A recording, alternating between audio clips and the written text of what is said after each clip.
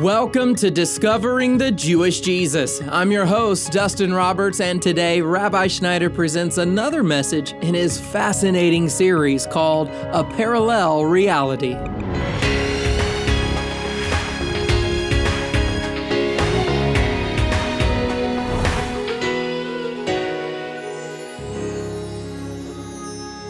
Beyond our physical reality, there is a parallel realm where all things will eventually pass away and be made new.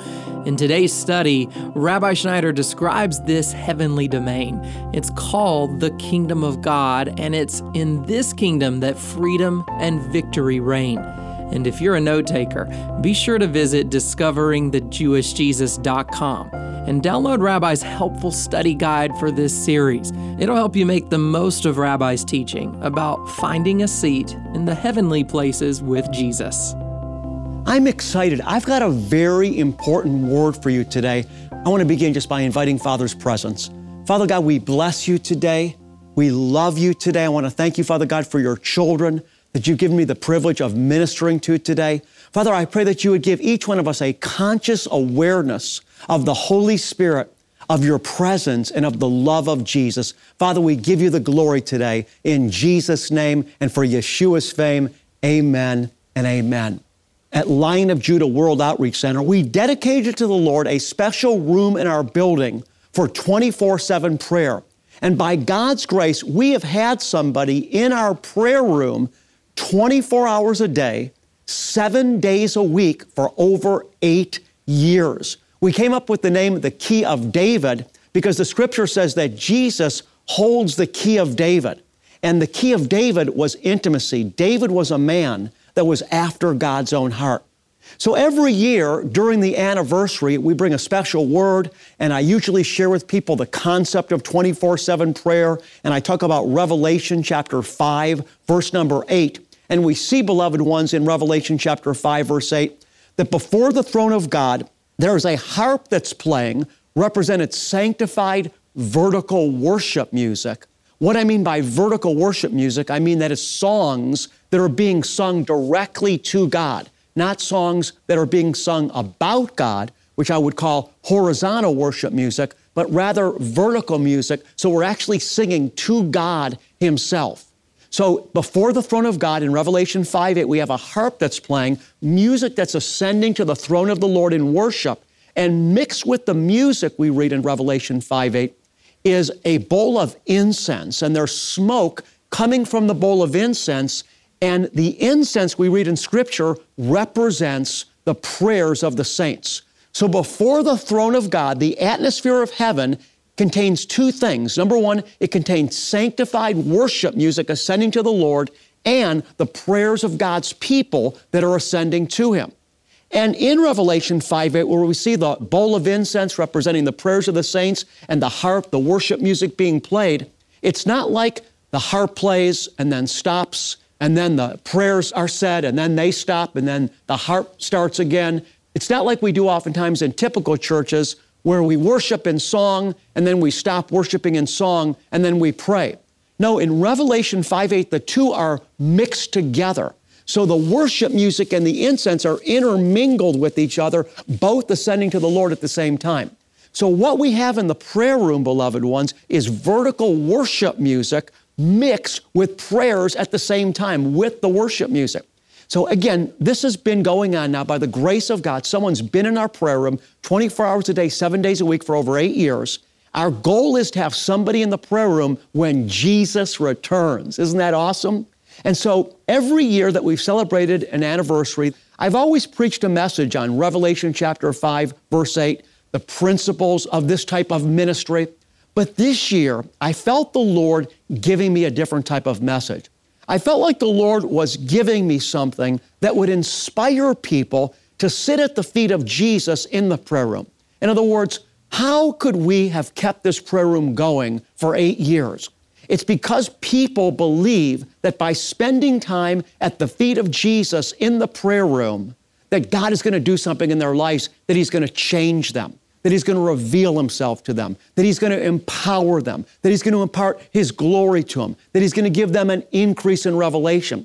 So in other words, for people to make the commitment like they do, to come to the prayer room at 2 in the morning, at 4 in the morning, at 5 in the morning, in addition to all the other normal times of the day, in order for people to do that and to do it faithfully and consistently for 8 years, they must believe that they're going to receive something from being there.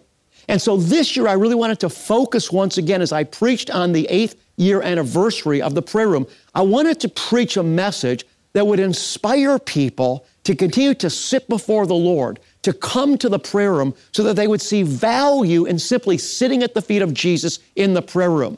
Now, we know that we can pray anywhere. In fact, we're commissioned by Jesus to pray continuously.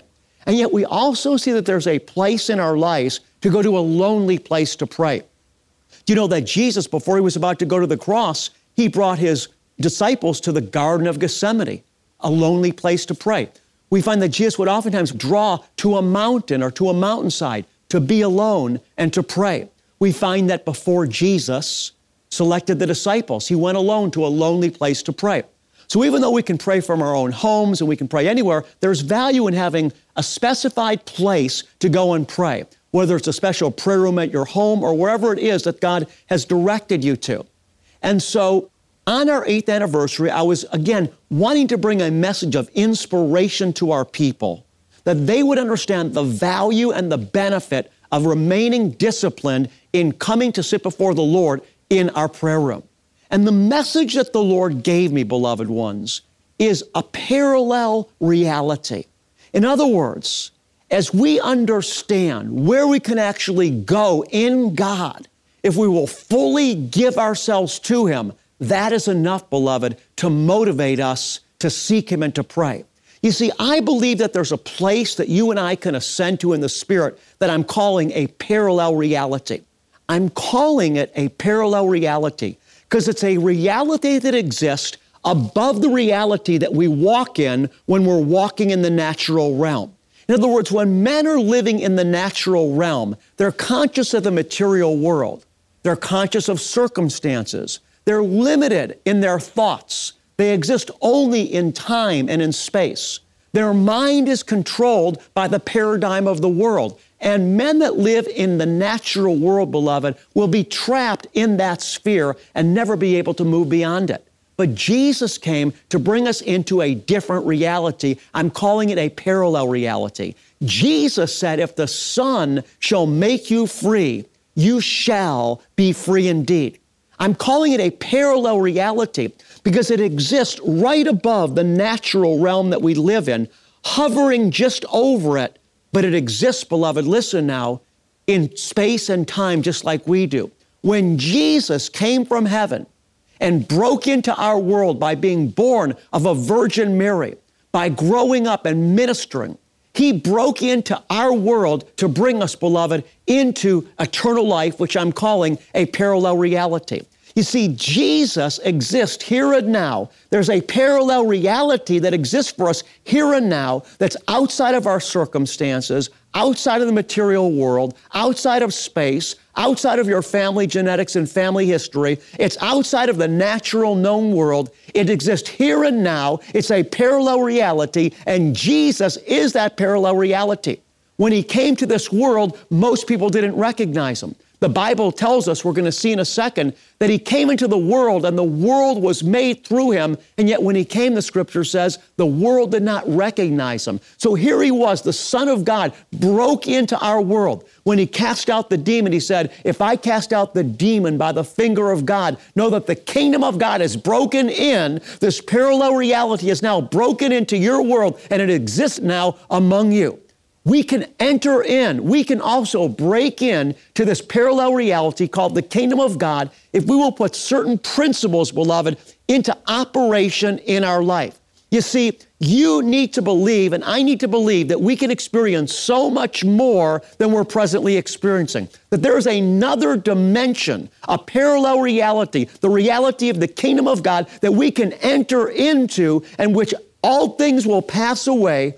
All things will become new. We'll be walking in the freedom and in the victory that Christ Jesus promised us. See, the Bible tells us in Messiah Jesus, we can reign in life. Jesus said that we've been raised with Him and are now seated with Him in the heavenly places. I want to talk to you today about how you can break into this parallel reality, how you can break into a world that's not limited by the natural. Jesus said all things are possible for those that believe. I want to talk to you today about breaking into this other sphere of reality. I want to talk to you about what you can do, practical steps that you can take, that if you'll give yourself wholeheartedly to breaking into this freedom that Jesus promised for you, you're going to enter into it. And Jesus said, when the Son sets you free, you're going to be free indeed. You're listening to Discovering the Jewish Jesus with Rabbi Schneider. And as Christians, discerning God's voice amongst life's conflicting voices is challenging. And that's why Rabbi Schneider has created a free, powerful new talk, a guide to hearing God's voice. He'll equip you with tools so you can clearly know when God is speaking. Go to myfreegift.com/hearing and get your free copy today.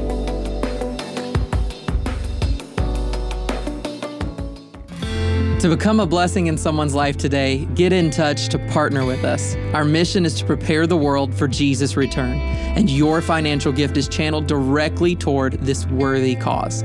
Take your first step today by calling 800-777-7835. That's 800-777-7835. Or visit us at discoveringthejewishjesus.com.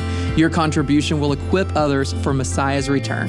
And now here is Rabbi Schneider with the rest of today's message. Beloved ones, join me now as we consider practical steps that we can take to enter into this parallel reality that Jesus said is the kingdom, hallelujah, of God. The first step, beloved, to enter in is desire. Desire is the beginning. I'm going to begin, beloved ones, with Psalm number 73:25. Hear the word of God. Whom have I in heaven but you? And besides you, get this now, I desire nothing on earth. I want to key in on this word desire. Desire is the prerequisite. It's the flame. It's the combustion engine that will drive us to enter into this alternative reality. The psalmist says, I desire nothing on earth. Desire, beloved, unlocks the river of life into our souls. Jesus said in Matthew 5:6, blessed are those who hunger and thirst for righteousness, for they shall be satisfied. We're talking about hungering. We're talking about desire. We're talking about a desire that burns so strong that it draws forth the wells of salvation, the Spirit of Elohim, the Spirit of God into our being. Desire unlocks, beloved, the things of God, the passion of God, the Holy Spirit's fullness. It releases Him into our lives. Blessed are those, Jesus said, who hunger and thirst for righteousness, for God, for they shall be satisfied. We're talking about entering into an alternative reality called eternal life. And the number one prerequisite to enter into this is an extreme desire, a fierce desire, a desire that will not be satisfied until it lays a hold of that thing for which it seeks. You know, Jacob took a hold of God and said to God, I will not let you go until you bless me.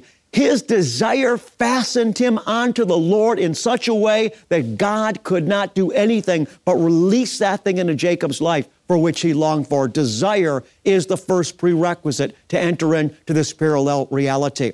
Psalm number 42, verse 1, hear the word of God. As the deer pants for the water brooks, so my soul pants for you, O God. Here the psalmist is crying out, as the deer pants for water. Water was the life that the deer needed. Water was what the deer needed to survive. And notice the hunger in the psalmist's heart here. As the deer pants for the water, so my soul pants for you, O God. This is not a general thirst. This is a passionate, fiery, focused thirst. It says, Lord, I want you more than anything else on earth, and I'm going to die unless I can receive you. Desire is the first prerequisite to entering into the kingdom. But where do we get desire? Where does desire come from? You can't coach desire. In other words, you can't give somebody motivation. You can't give somebody desire. So where does desire come from? One of the keys, beloved one, to having an extreme desire, to having an extreme thirst for God that will cause breakthrough in your life into the alternate reality that Jesus called the kingdom of God that I'm declaring today, one of the prerequisites to having desire is having a belief, having a faith that you can have, that you can possess, dear child of God, what Jesus said you can possess, that you can have, child of God, what God said you can have. Unless you believe that the realities of the kingdom can really be yours, unless you believe that you can really walk in the fullness as the scriptures promise that you can, you won't have a desire. You won't have motivation. So in order to have desire, we must have belief, we must have faith that we can have what God says we can have, and that God is who He said He is, and that His word is true. Hebrews chapter 11, verse 6 says this, "And without faith, it is impossible to please Him. For he who comes to God must believe that He is, and that He's a rewarder of those that seek Him." Notice here once again, He's saying here that if we don't have faith, we can't please God. It says we need to have faith, number one, that God is. And secondly, the author of Hebrews says, we need to have faith that God's a rewarder of those that seek Him. So if you're going to have a desire, you have to believe, number one, that God is real. He is who the Word says He is. And that secondly, you can have what He says you can have. Ask and ye shall find. Knock and the door will be open for you. Blessed are those who hunger and thirst for righteousness, for theirs is the kingdom of God. In order to have desire, we need to believe that if we do what Jesus said we should do, and if we would do these things, that we're going to have Him. We need to have faith that we will have Him when we do these things. What things am I talking about? I'm talking about, beloved, leading a steadfast, disciplined life for the things of God, for the person of God, and doing the things that He says in His Word that we should do to enter into the fullness of His kingdom. I love the scripture in the book of Romans, chapter number 4.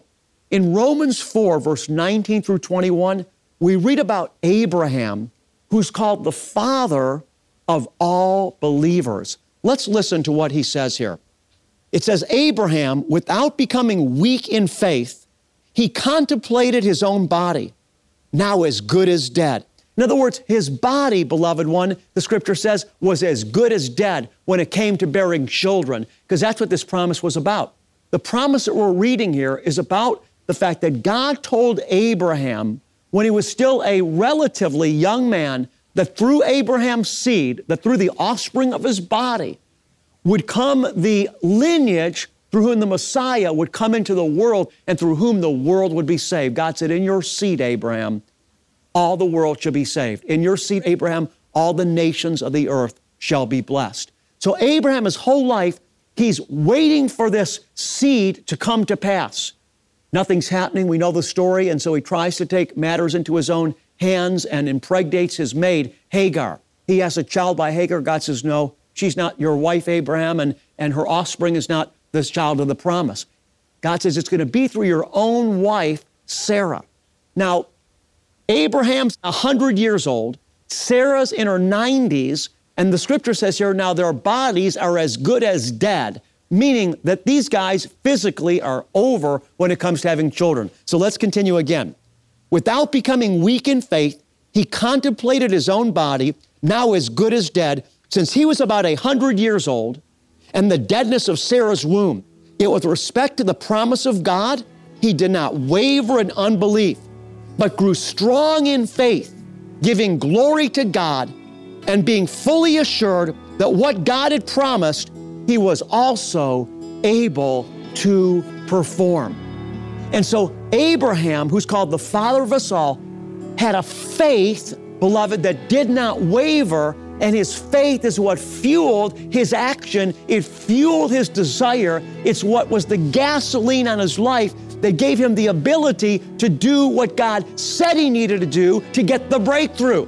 We're going to pick up next time, beloved children of God, on this theme called a parallel reality.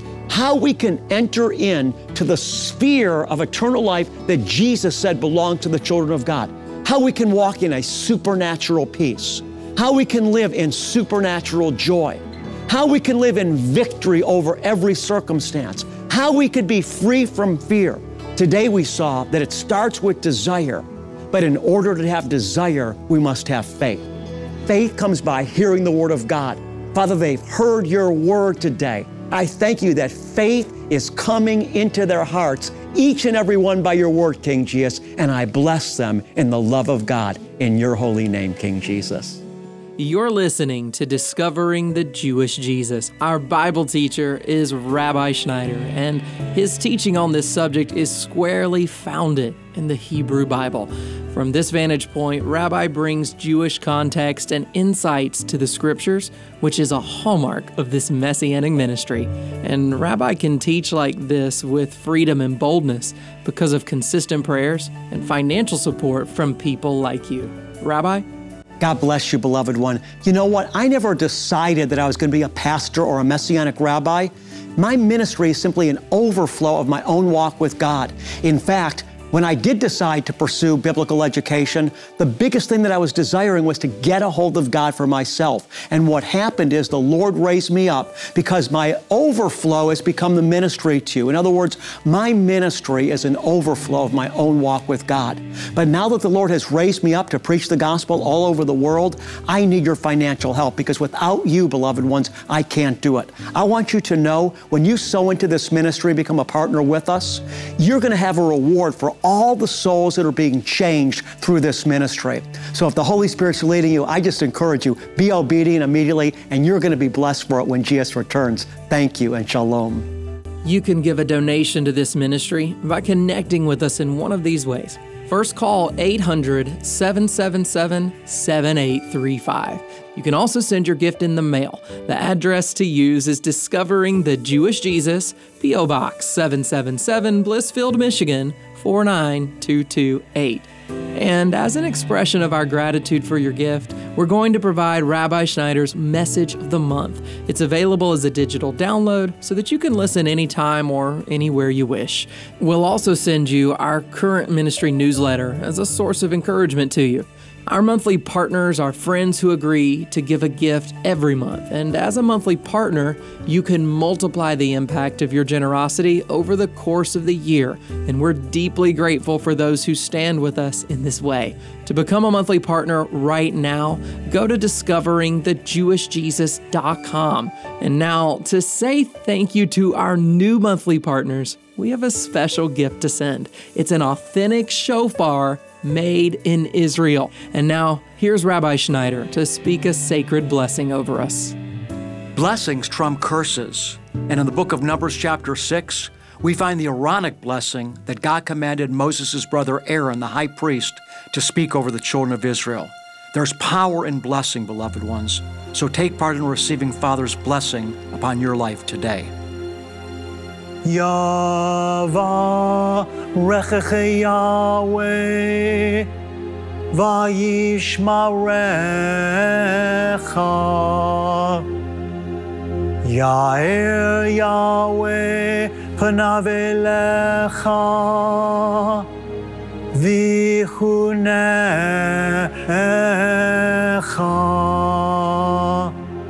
יישא יהוה פניו אליך וישם לך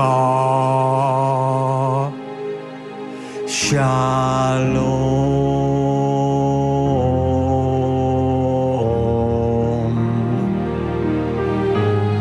The Lord bless you and keep you.